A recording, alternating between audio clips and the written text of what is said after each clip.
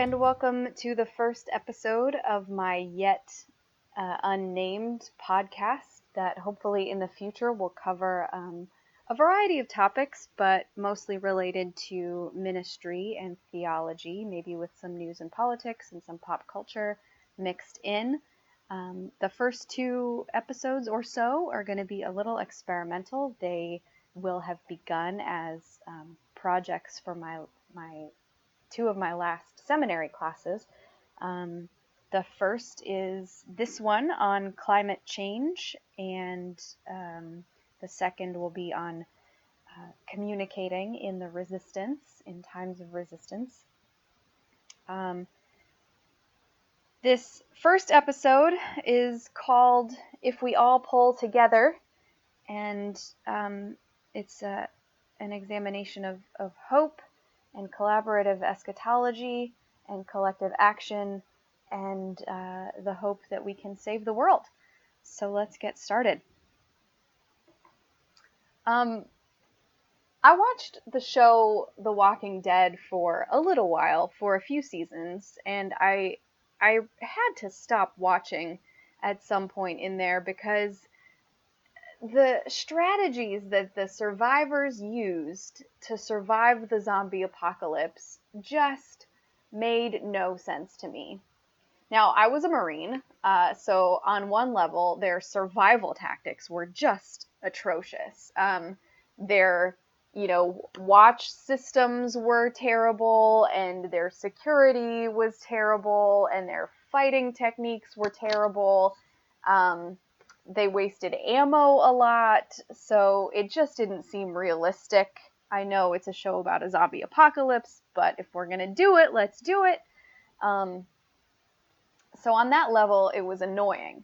But on a whole other level, it just didn't seem like it was propagating the kind of message or the kind of philosophy that I could get behind about really how to make it in the zombie apocalypse, or, Thunderdome, or whatever post-apocalyptic scenario you're interested in. Because the Walking Dead characters were not about cooperation. Small bands would get together and sort of look out for each other, but they were the size of, extended families. But the whole show was about competition for scarce resources.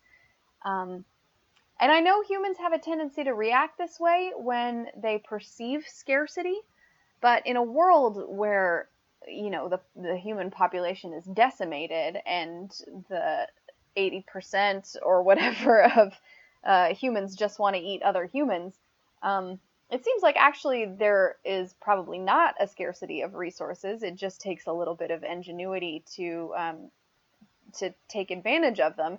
And part of that ingenuity, to me, seemed like it had to be making alliances and not being so stingy, so guarded with the resources that one does have. I think there are probably enough MREs, at Fort Dix to feed every survivor in New Jersey for a little while. And, if you set up a good perimeter and guard against zombies, you could grow enough food to feed people, and we can start human civilization over. But that's why I had to stop watching The Walking Dead, because they didn't cooperate with each other. It was all about competition, and that does not resonate with the way I understand that humans have been successful in the world, in evolution, in history. Our success has been about altruism and cooperation at least as much as it has been about competition. So I had to stop watching. And thinking about altruism and evolutionary biological theories of altruism came to mind as I was thinking about how to mitigate climate change. As we actually do make resources more scarce by destroying the environment, we're gonna get more competitive if we go with sort of our baser nature, our more immediate reaction, but that's not gonna be how we make anything better. Humans and other primates, elephants, bees, ants, are really successful insofar as they collaborate, insofar as they behave altruistically, insofar as they put the collective above the individual. That is what has gotten us, all over the world, the top of the food chain, everything else. Um, we've been successful, and now we're responsible. And both of those are going to come out of, I think, altruistic and collaborative behaviors. In the readings that we did for my class with Dr. Keller on cosmology, climate, and creation, several of our authors pointed out not only the overwhelming nature of the climate crisis, but also the necessity for collaborative, communal, cooperative action. In her book, Ocean Country, Liz Cunningham documents the dramatic damage done to our planet as seen and filtered through the lens of our oceans. She chronicles her story of meeting people and talking to people and working with people who are really out there doing good work, documenting and trying to mitigate the crisis. But she acknowledges that individual action is not going to be enough. In her chapter on the Turks and Caicos, one of the chapters on the Turks and Caicos, chapter 4, she says she met a guy, John, who was doing work in the islands. And John, talking about climate change, says, "There's no silver bullet. Everybody wants a silver bullet, but there's no silver bullet. Mitigating the climate crisis is going to take work. It's going to take thoughtful action. And there's not just one answer. It's not simple. And it's not simple because of the vast amount and variety of the damage that we humans have done to creation." Cunningham says, in the Caribbean, scientists documented an 80% loss of hard coral over the last 3 decades. The problems are so massive and so in need of international coordination that paralysis is often the reaction. What's needed, she says, a vast collectivity of changes equivalent to the damage we've been inflicting. The possibility of change is in proportion to how many of us are willing to act. Think of slavery several hundred years ago, she says. How ubiquitous was that? End slavery?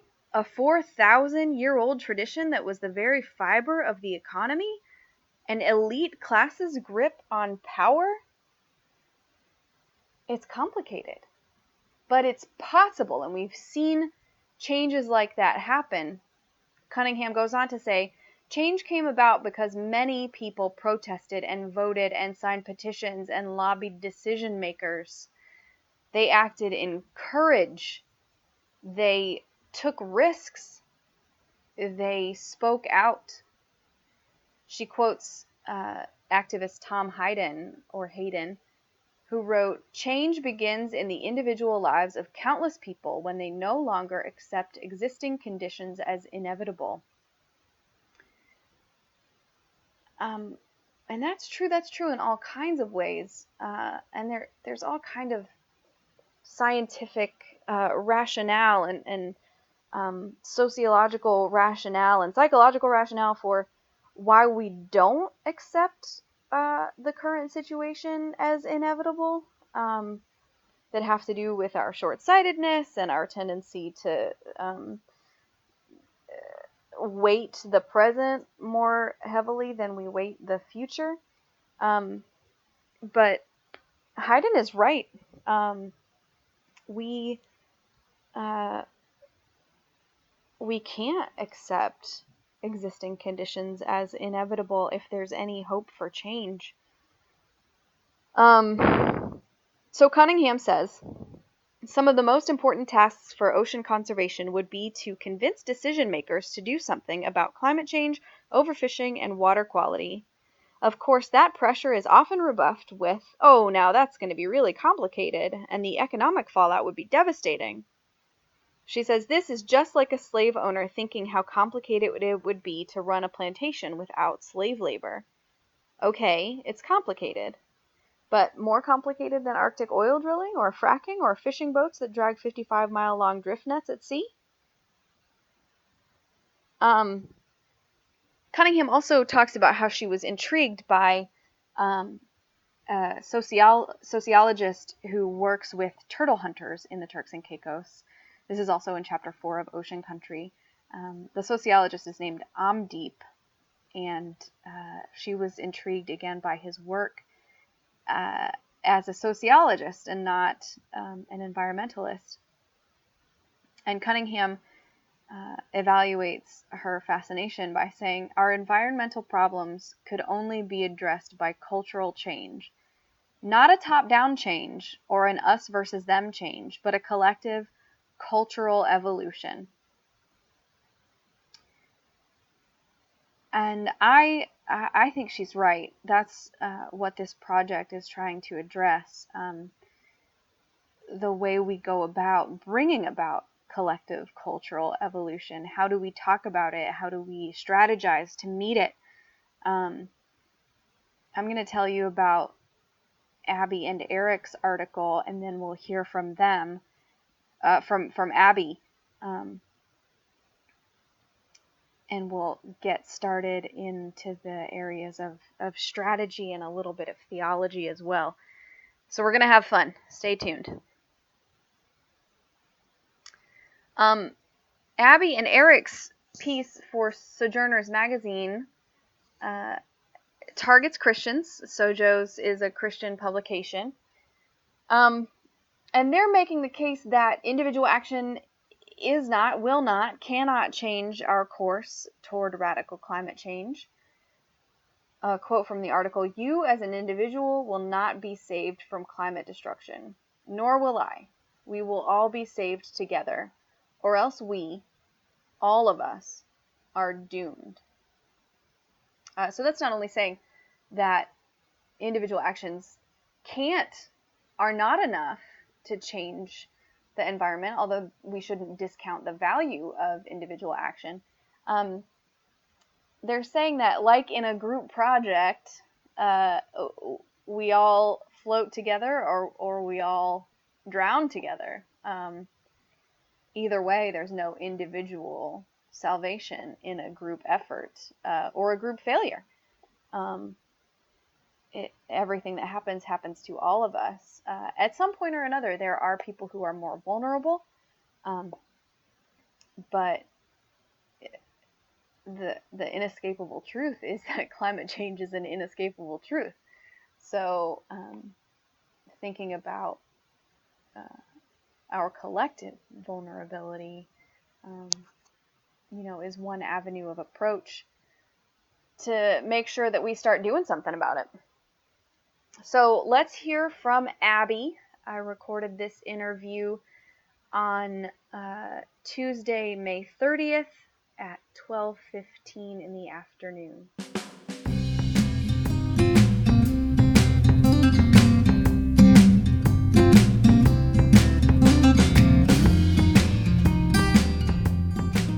You don't have a car when you're at home, so and you live in the middle of nowhere.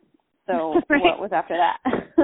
So I just come over the hill to where Nathan worked once a week so that I could do errands and be in civilization.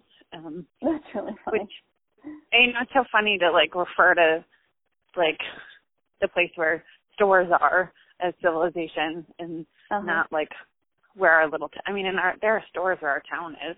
There's just like the grocery store is like 1,000 square feet instead of like Kroger, right? Like, or Safeway, right? Like it's not big. Yeah. My childhood was a little bit like that, and I resented it, so I don't ever want to live that way. No, it's so funny because I never thought that I'd be like, I want to live in the middle of nowhere and like have to drive an hour to get anywhere. That's insane. I can't do that. And now I'm like, no, that's actually what I really love, and nice. I really like that. So I get so much reading done when I'm home. It's great.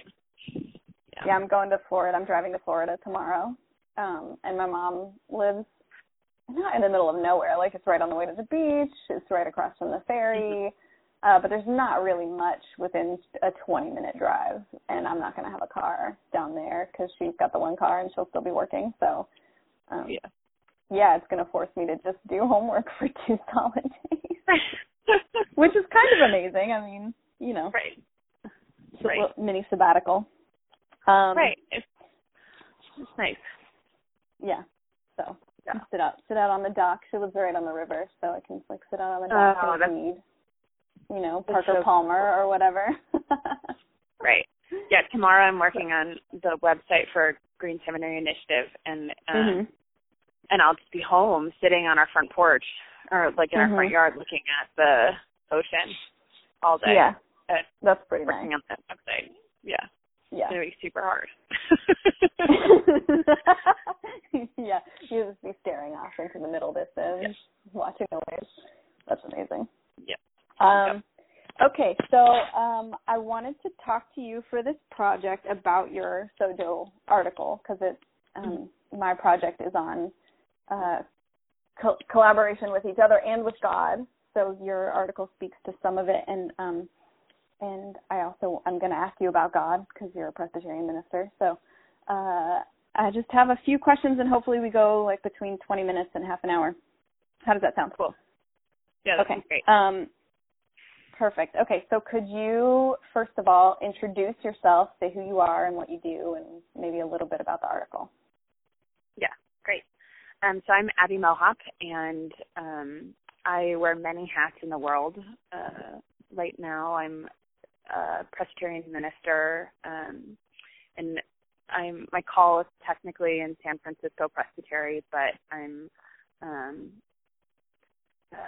sent out into the world to be a PhD student at Drew University. And I also am the moderator for Fossil Free Peace USA, a grassroots initiative in the denomination where I'm ordained, to work for divestment from fossil fuels in our denomination, but also lessening our collective and individual reliance on fossil fuels.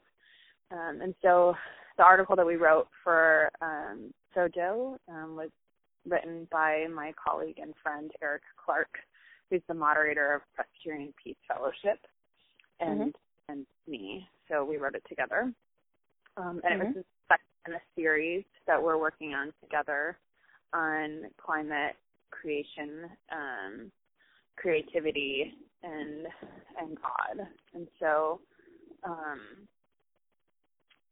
so that's why we wrote the article on the eve of the People's Climate March, talking about why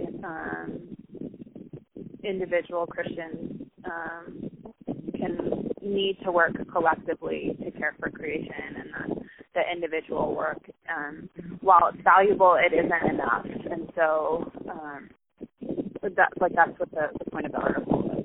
Today we have to work together. Lovely. Okay. So let's just dive right in. In the article, you guys say, and I quote, "The truth is, individual action is utterly inadequate for global change. Undoing it, or even mitigating it, is going to require communal action." End quote.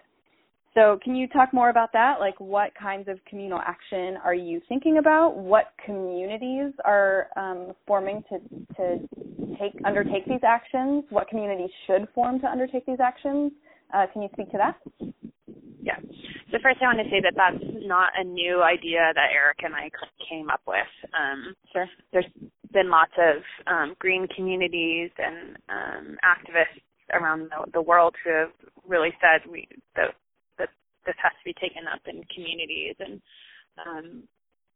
so particularly we were thinking about two things. What does it mean to be community? So that's part of your question. And what actions are we thinking about, right? So in terms of community, we're thinking about family, scaling up to neighborhoods, to cities, and so secular, and then also congregations, regional church groups, denominations, and so thinking about those two kinds of scaling in terms of communities, and then thinking about actions like collective food systems like co-ops, so changing how we do food systems, from CSAs to co-ops to changing like the laws around how food is created and sold. Thinking about collective action around transportation, so how we share cars, or how we use public transportation, or how we collectively change expectations around transportation. And so some of that's about individual behavior, but it's also about the changing the expectations around transportation is that larger collective thing. And then how we, one of the things that we're also really committed to is around divestment from fossil fuels, that our collective money in an industry inherently says that we're a part of that community, right? And so bringing our money out of an industry says that we're not going to be a part of that community anymore. So those are some of the things that we're pointing to. We're also thinking about what it means to put one person, one person's voice out in the world, and in writing an article or writing a book or telling a story, versus having a collective of voices and telling a story, which is what a march is, right? To have the People's Climate March, which had hundreds of thousands of people in the streets, is so much more impactful than having just one or two people in the streets, or having just a small community in the streets. And so that's also about the scaling, right? It's one or two people in the streets says something, but having 100,000 people or several 100,000 people or 1 million people in the streets, that says something too, and says something bigger. Totally. Can you speak more to, I don't know if you have any thoughts about this, what kinds of strategies those different communities that you talked about can undertake? So a local congregation or a denomination. You talked about divestment, so that's clearly one strategy. Can you speak more about some of the other things you mentioned, at the different levels of community? Yeah, so let's just talk about church communities to simplify it. So when I think about, and I might just only talk about it in the Presbyterian world. So, an individual Presbyterian can really come at Earth Care in lots of different ways, right? It can recycle, can eat vegetarian, can drive less, can do a host of things, right? And then in a congregation, that a group of a group of people of faith in a congregation can decide that they're going to carpool to worship, or that they're going to have their coffee hour be fair trade, with fair trade coffee and organic food.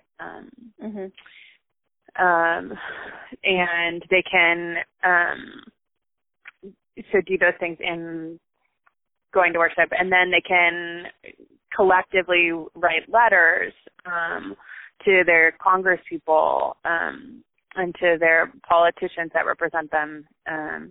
They can and use their voice as an institution to ask for change. And again, this is starting to be like, then there's a group of us that do anything. Mm-hmm. They can, so that's one level. They can also take their money as an institution out of investments in the fossil fuel industry and other industries that hurt the environment. Sure. And then presbyteries in my denomination is the regional body of congregations, or the collective of congregations, and those can scale up again and to say, whenever we meet as a presbytery, we're going to encourage people to carpool. We'll use fair trade organic coffee. We'll only have vegetarian options. And those are, again, some just really simply scaled individual.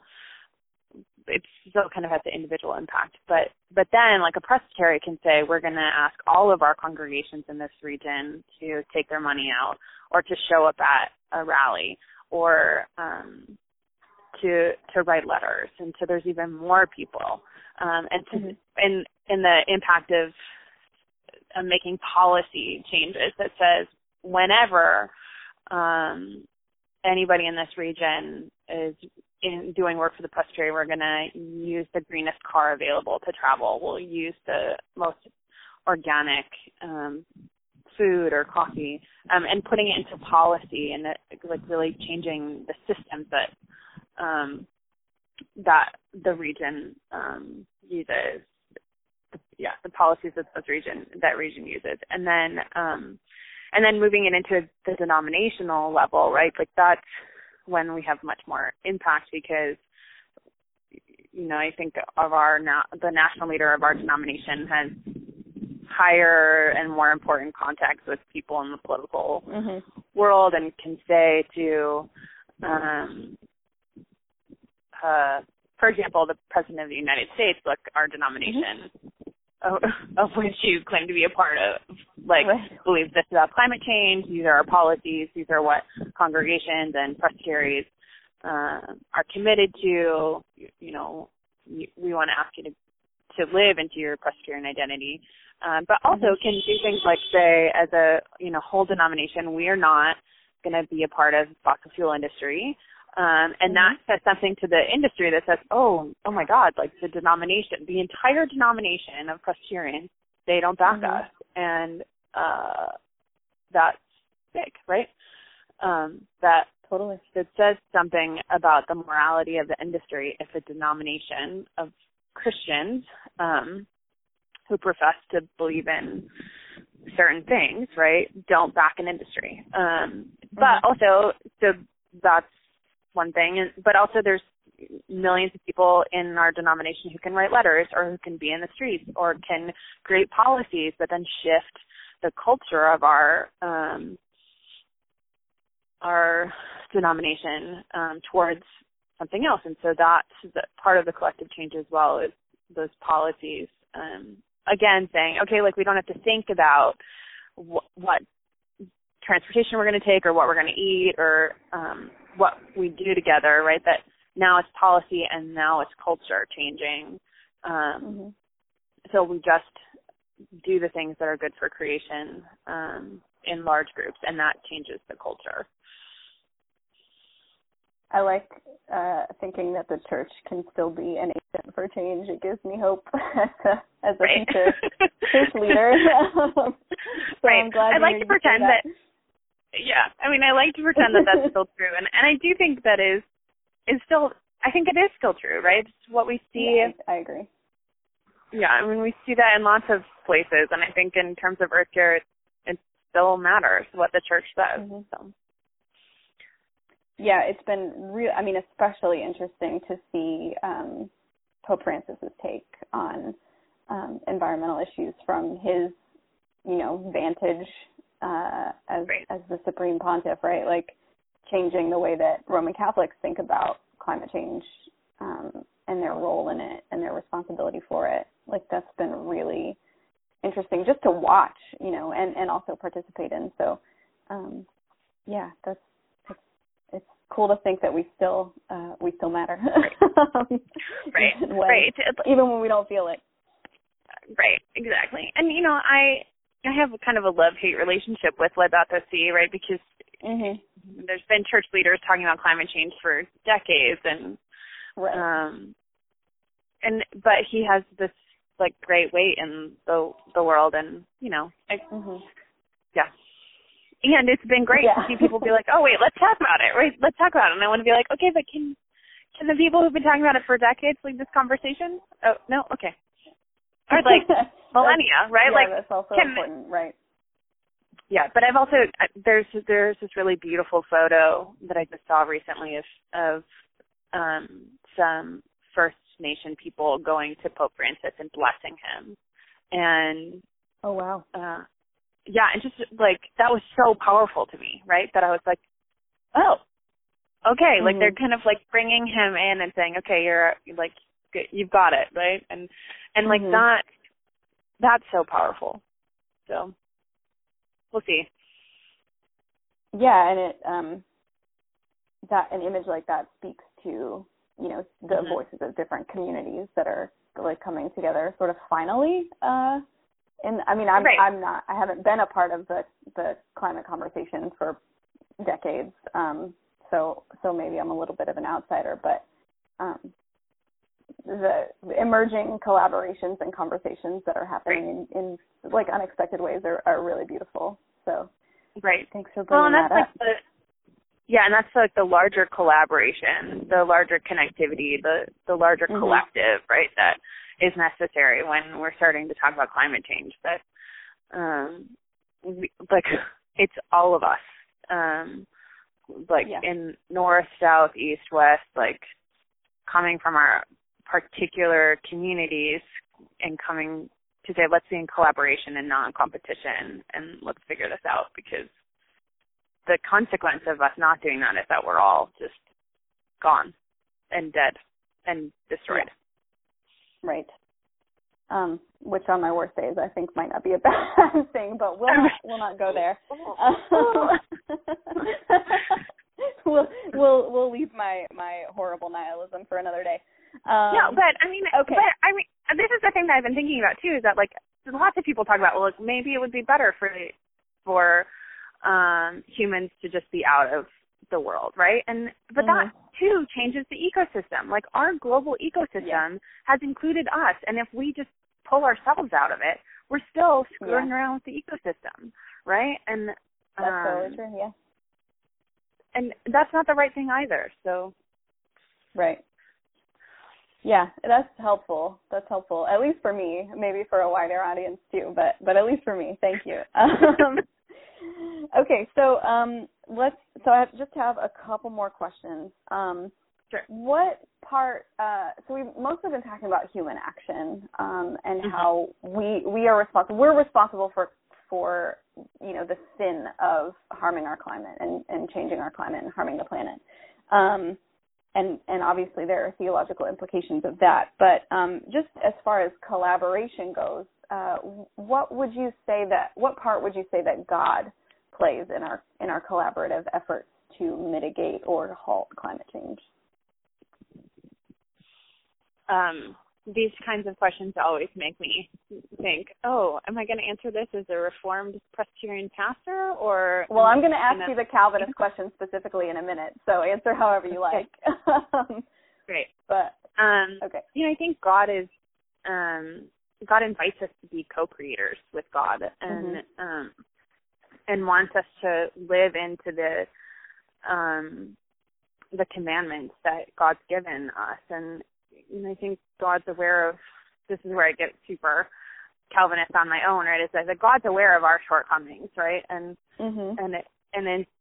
is thus waiting to meet us where we are and help us get to where we need to go, right? That's the work of God's grace, is to get us where we need to go if we will just turn and start the journey. And that God's waiting for us to do that. Hoping that we'll do that, and with to live into those commands, to love creation and to love each other and to love God, and I think so.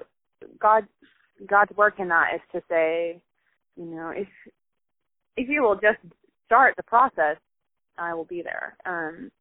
And that God's heart is breaking in climate change.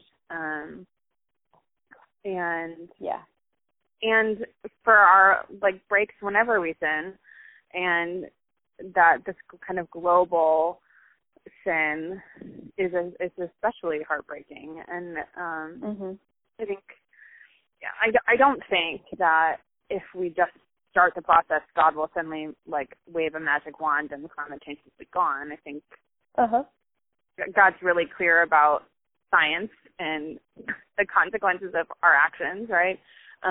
But that God will make a way for us as we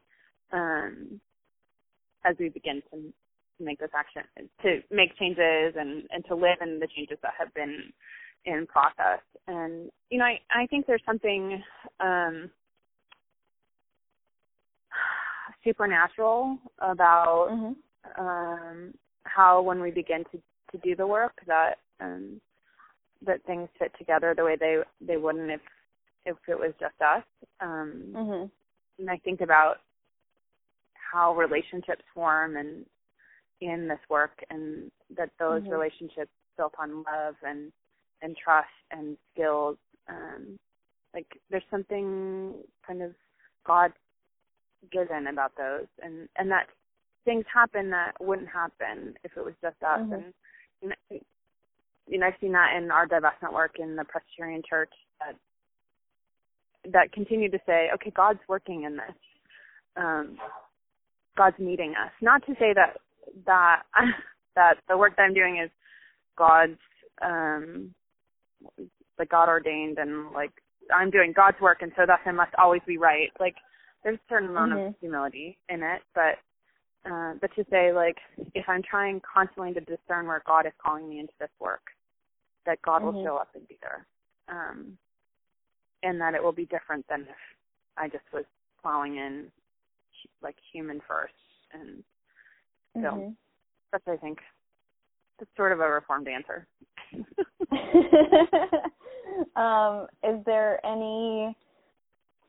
Do you think there's anything that the Reformed tradition can teach the rest of us that we don't have? And I don't really ask that as a huge, multivalent, implicated question just for my own education, because I don't know a ton about how sort of Calvinist theologies play out in the modern world. I really only know how Wesley is not Calvinist. So is there anything that you think the rest of us should know about how Reformed theology specifically could inform our efforts, or let's just live into our own traditions and work together? What do you think? I think one of the gifts that Reformed theology gives ecumenical conversations is a sense of human humility, to say that, at the heart of, after we think about God being sovereign and calling us to love each other and to love God and to love creation, and when we understand that God loves us and our whole selves, right, that there's a certain amount of humility in our humanness in the world, that we don't exist as humans to be the pinnacle of creation, that we exist, and this Reformed theology tells us that we exist to love God and to find joy in God and to love each other, and that's a really beautiful and humbling call. And I think other traditions call that into the world, but that's really at the center of who we are as Reformed Christians. And we talk about that in lots of different ways, and some of it's really negative, and perhaps rightly so. But that that human humility, I think, reminds us that we have to be connected, because we can't and this sounds self-deprecating. It's really just saying this is where we are in the world, right? We are meant to be. This is our place. This is our role, and and we're meant to do this work, and so that's who we're going to be. And I really love that humility. I think it fits really well with an understanding of the ecology of creation, right? That we humans are not everything. We're humans in this larger ecology, and so we fit into this world's life to be human. And when we play that role that we're called to play, it's beautiful. And that's how we best love God and find joy in God, is when we play that role. So that's what I think of Reformed theology. One of the things that Reformed theology can bring to this conversation. I think some of Calvin's really beautiful imagery around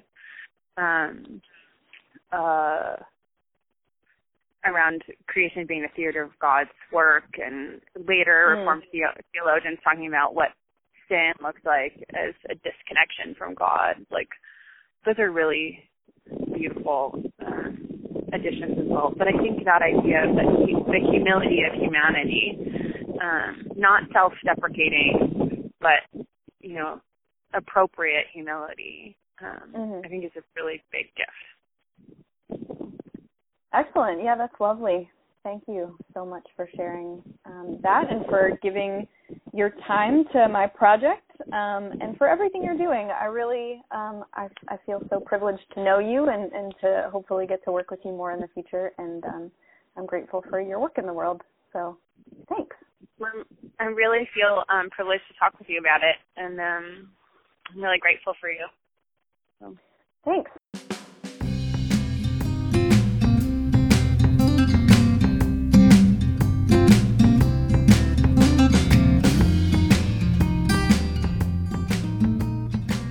Thanks again to Abby for taking the time to chat with me about her article, and for all the work that she and her colleagues are doing. It's an inspiration to know her and some of the others as well. So Abby started talking about some of the strategies that churches, specifically Christian people and Christian communities, can take to address climate change in their own contexts. Connolly, in his book Facing the Planetary, introduces a strategy that I thought was really interesting. So we've been talking about collective action. Connolly's strategy is swarming, and swarming is necessarily collective, and it's necessary, he acknowledges, because the scope of what we're up against is huge, almost unimaginable, definitely overwhelming. So Connolly says that one way to address the planetary scope of climate change is to take our cues from the behavior of bees who are searching for a new hive. So in chapter 5 of Facing the Planetary, Connolly says, "The politics of swarming is composed of multiple constituencies, regions, levels, processes of communication, and modes of action, each carrying some potential to augment and intensify the others with which it becomes associated." Connolly, his argument is that bees search for a new home in this democratic kind of way, where bees that are skilled at finding a good new site for a hive will go out, they're scouts, and they'll go out and they'll find a good spot, and they'll come back to their existing hive and do a dance, literally do the hive dance, and the bees kind of decide which one to swarm to. So it's a collective notion of action, not just strategy, but like there is no action without the action of the collective, which is really interesting. Connolly brings this analogy to human action by introducing the notion of the specific intellectual. So the specific intellectual is a person with a set of skills who uses his or her particularity to contribute to the cause of the group. So the way that a scout bee uses her set of skills to go and find a good hive site, I, as a church leader, might use my sermons to encourage people to take action, environmental action. I might make a podcast as someone who generally is fairly skilled at public speaking. I,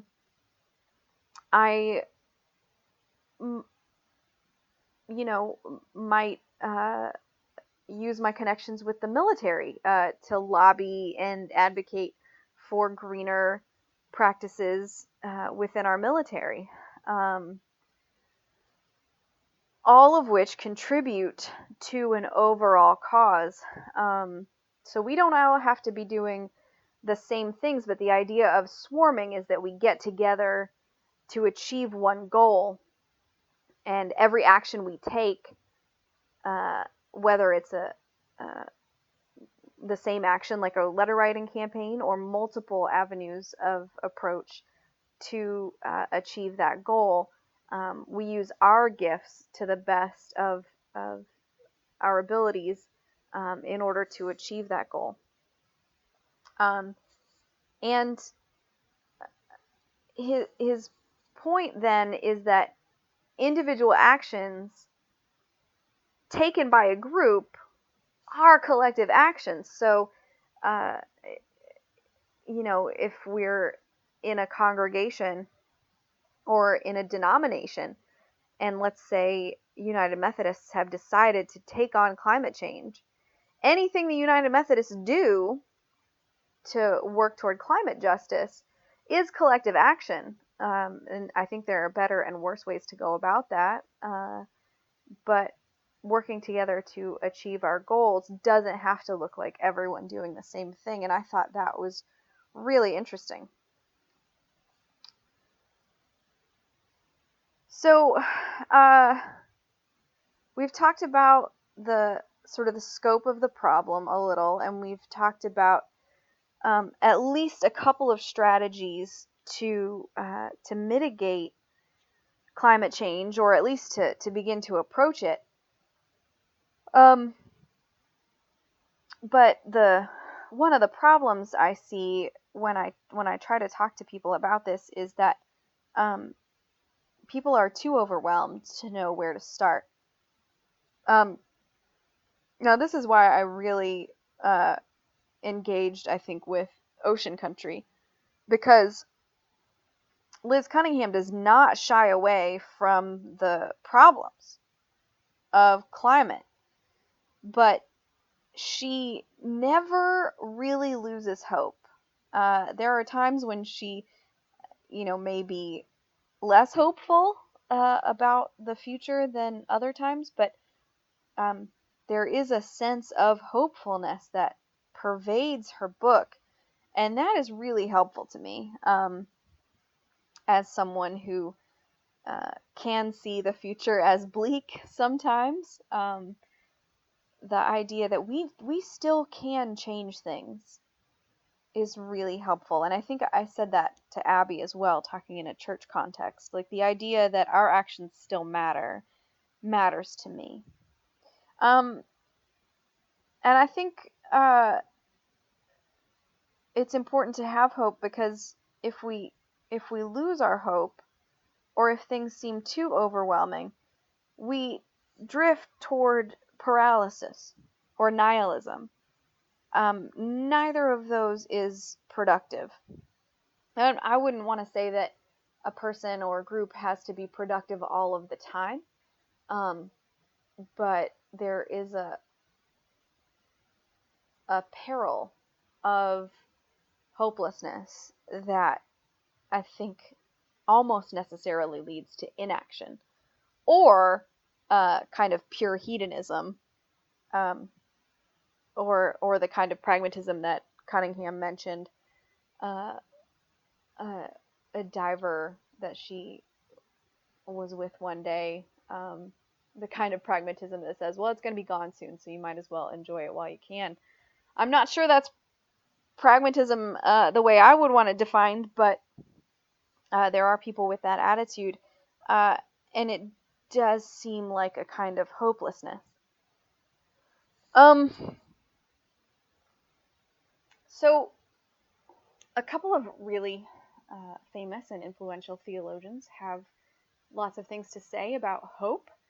Um, the one I'm primarily going to talk about with regard to hope is Moltmann, um, who has a whole book about it, the Theology of Hope. I hope it's called. And I'm just going to read a couple quotes here.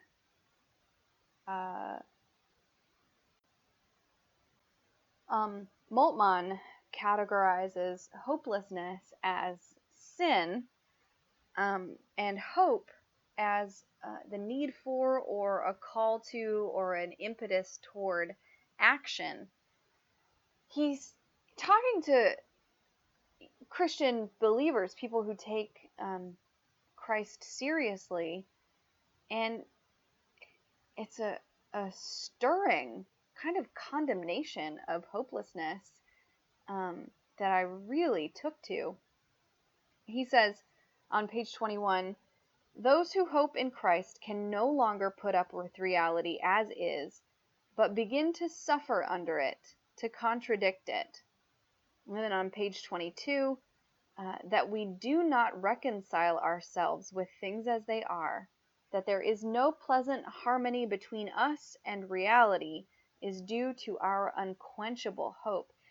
Now, that's powerful. As people of hope, as people who have hope, part of that hope is wrapped up in action, is wrapped up in a dissatisfaction with the status quo, in knowing that the reality we live in is not the reality to come. It's not the reality of the kingdom of God. Um, and having that hope calls us into bringing about the kingdom, the ultimate reality, the not yet fully realized eschaton. That is the fullness of the new creation. So he makes a few more statements. Well, his whole book is about hope, but he makes a few more statements that I love. He says the sin of unbelief is manifestly grounded in hopelessness. So not only is our hope tied up in a call to action, but our faith is tied up in hope. I love the interconnectedness of things, and this particular interplay really struck me. Continuing to talk about hopelessness, he says, humans do not believe themselves capable of what is required of them. That's edited for gendered language. And that speaks to the paralysis that happens when we don't, when we get overwhelmed, when we don't believe we can make a change. When you're me and you have 8 finals to do in a week and you're not sure how it's going to happen, it's easier to just let things slide. But if we believe in the reality of Christ, if we believe in a God who does work in the world, if we believe it is our responsibility to hope, then we it's not a matter of believing that we're capable of what's required of us. It's just a matter of going and doing it, which also resonates with me as a former Marine. So we as Christians have a responsibility not just to be hopeful people and not just to take action based on our dissatisfaction with the status quo, but also, Moltmann says, Christian eschatology must make the attempt to introduce hope into worldly thinking and thought into the believing hope. So we can't hope without knowing what it is we're hoping for. We can't be blind about it. But we also have a responsibility to bring hope into the conversation. A hopeless Christian is an oxymoron. Maybe you're not really living into your faith if you have abandoned hope. It's interesting that in Dante, hell is the place where hope has been abandoned. Or my junior high school English teacher's classroom, that was over his door. The same quote as is on the gates to hell: abandon hope, ye who enter here. But hell is the place that is absent of hope. But if we haven't abandoned it, we're not quite in hell yet. That's kind of encouraging. I would love to play with that more sometime. So to bring it into a call to action in our current contemporary situation, Moltmann says, Christian hope cannot cling rigidly to the past and ally itself with the utopia of the status quo. Rather, it is itself summoned and empowered to creative transformation of reality, for it has hope for the whole reality. Finally, the believing hope will itself provide inexhaustible resources for the creative, inventive imagination of love. And he says on page 34 and 35, what is promised is within the bounds of possibility. I don't know if I've ever heard anything more hopeful.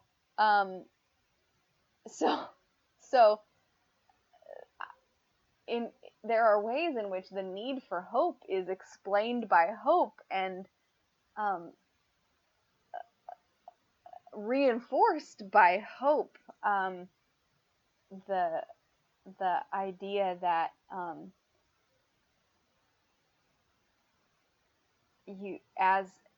you hope and you take action, which leads to hope that more is possible, which leads to more action, which leads to hope that more is possible, which leads to more action.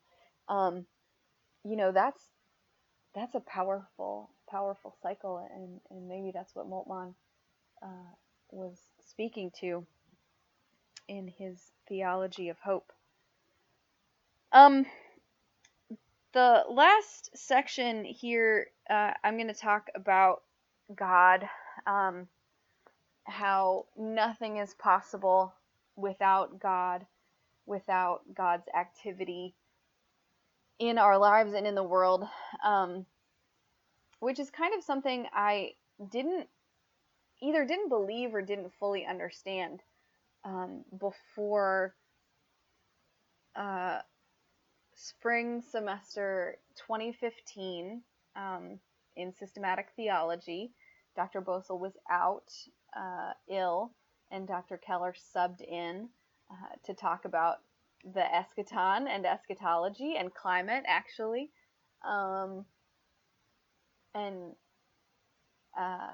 We read an excerpt of Moltmann, we read an excerpt of Cobb, and there was a section on Cobb. I had not read the reading very thoroughly, but as is Dr. Keller's habit, she went around the room and had us discuss a quote that was meaningful to us. And the quote I chose changed my life. So Cobb says on page 119 of the edition I have of An Introduction to Process Theology, he says, whereas atheists see the power of human beings to shape their own destiny as arising out of their own given being or out of the antecedent nature, process theology sees it as arising out of the persuasive power of God. It is because God exercises power upon us, persuasive power, that a space is opened up for us within which we are free. If there were no God, there would be no freedom, and the future would not be open to be shaped by human decision. I'm going to talk a little bit more about Cobb through a couple more quotes, but this idea that everything we do is because God exercises power upon us, that a space for freedom and action is open, was so transformational to me. I think, and I still do in ways, come to think of myself as a humanist, a Christian humanist, but a humanist. And I thought, we're responsible for great evil, great destruction, but humans are also capable of deep good, of sacrifice and beauty and compassion and love. Humans are pretty great. But the idea that we need God's grace to do anything, that changed my life. And I was already pursuing a call to ministry. Had been for years when I read that quote. And it gave me language to explain why I'm a Christian. That nothing is possible without God's grace.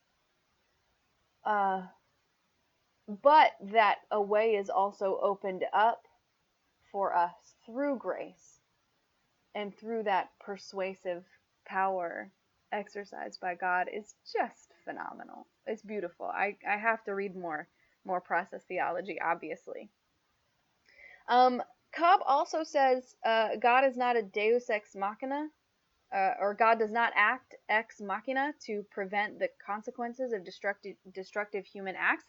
We are responsible for the consequences of our actions. God, if you believe God is sovereign, that's well and good, but God does not intervene to rescue us from the mess that we've created for ourselves, at least not every time.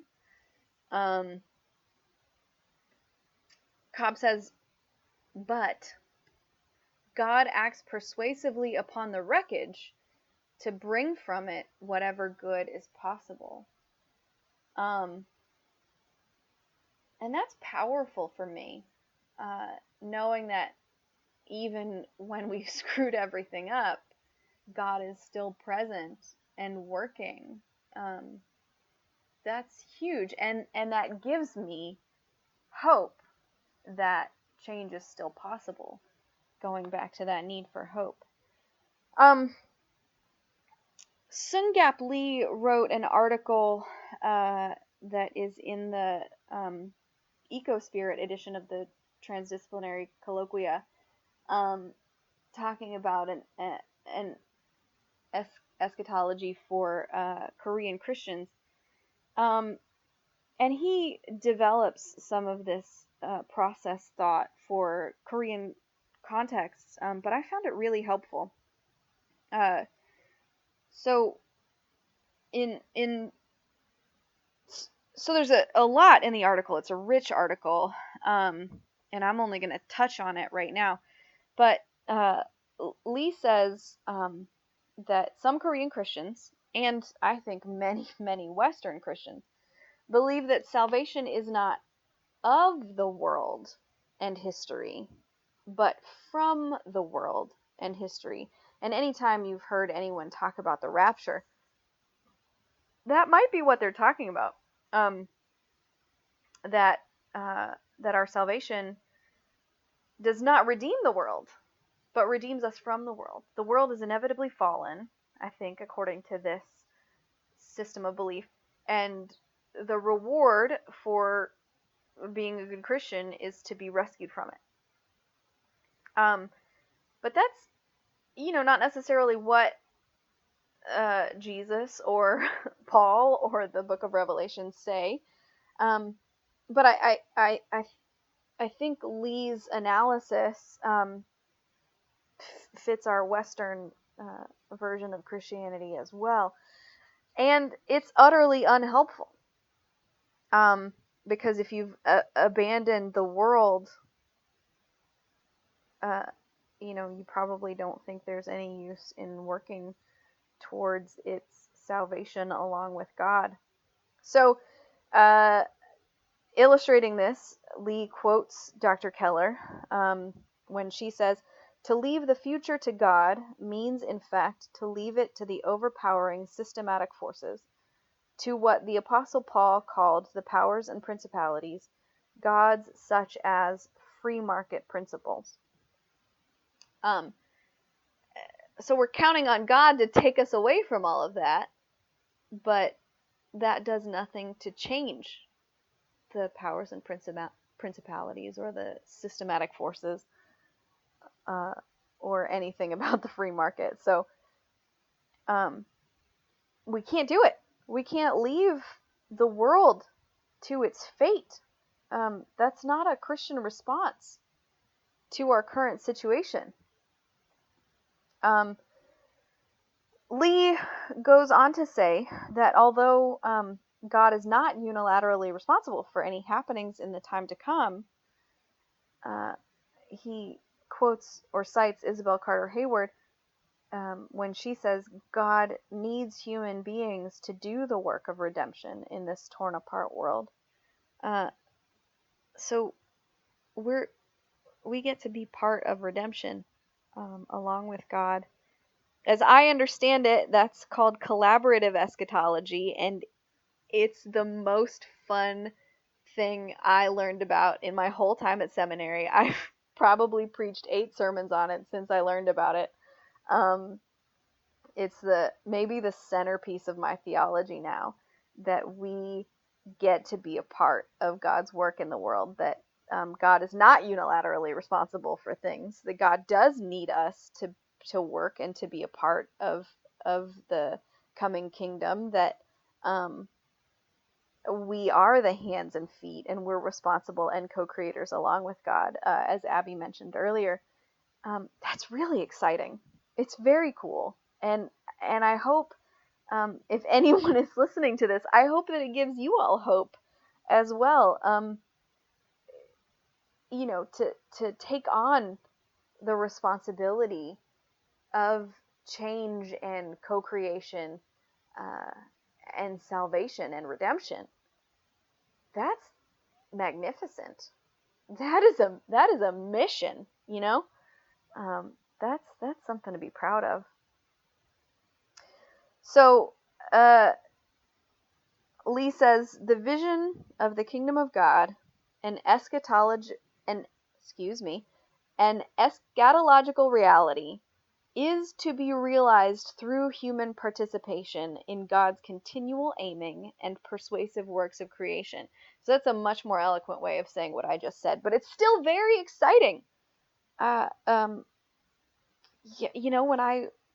I take the time to remember that I'm a co-creator with God, that I get to help do the work of redemption, I get a little bit giddy.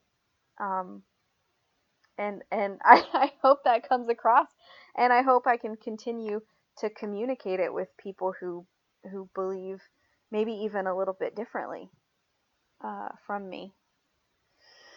So this whole project has maybe ranged a little widely, but in summary, climate change is real. It's going to require action on our part.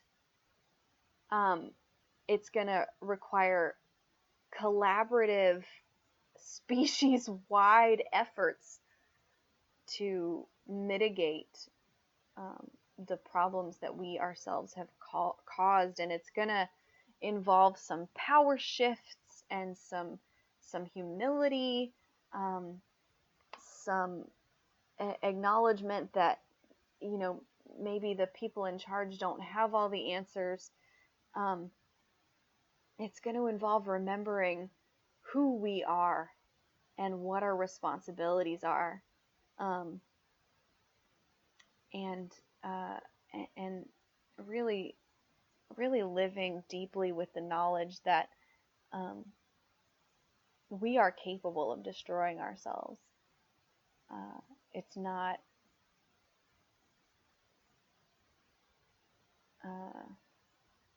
inevitable. It's avoidable,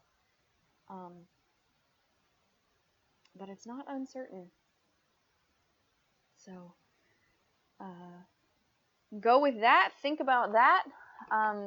My next episode will be on forms of communication in times of resistance. I hope you'll join me for that. I know this was a little bit long, but I am hoping for a good grade in this class, so I needed to do the work. Thanks for being with me. Thanks for joining me on this journey and this project, and I hope to have you again with me soon. Take care.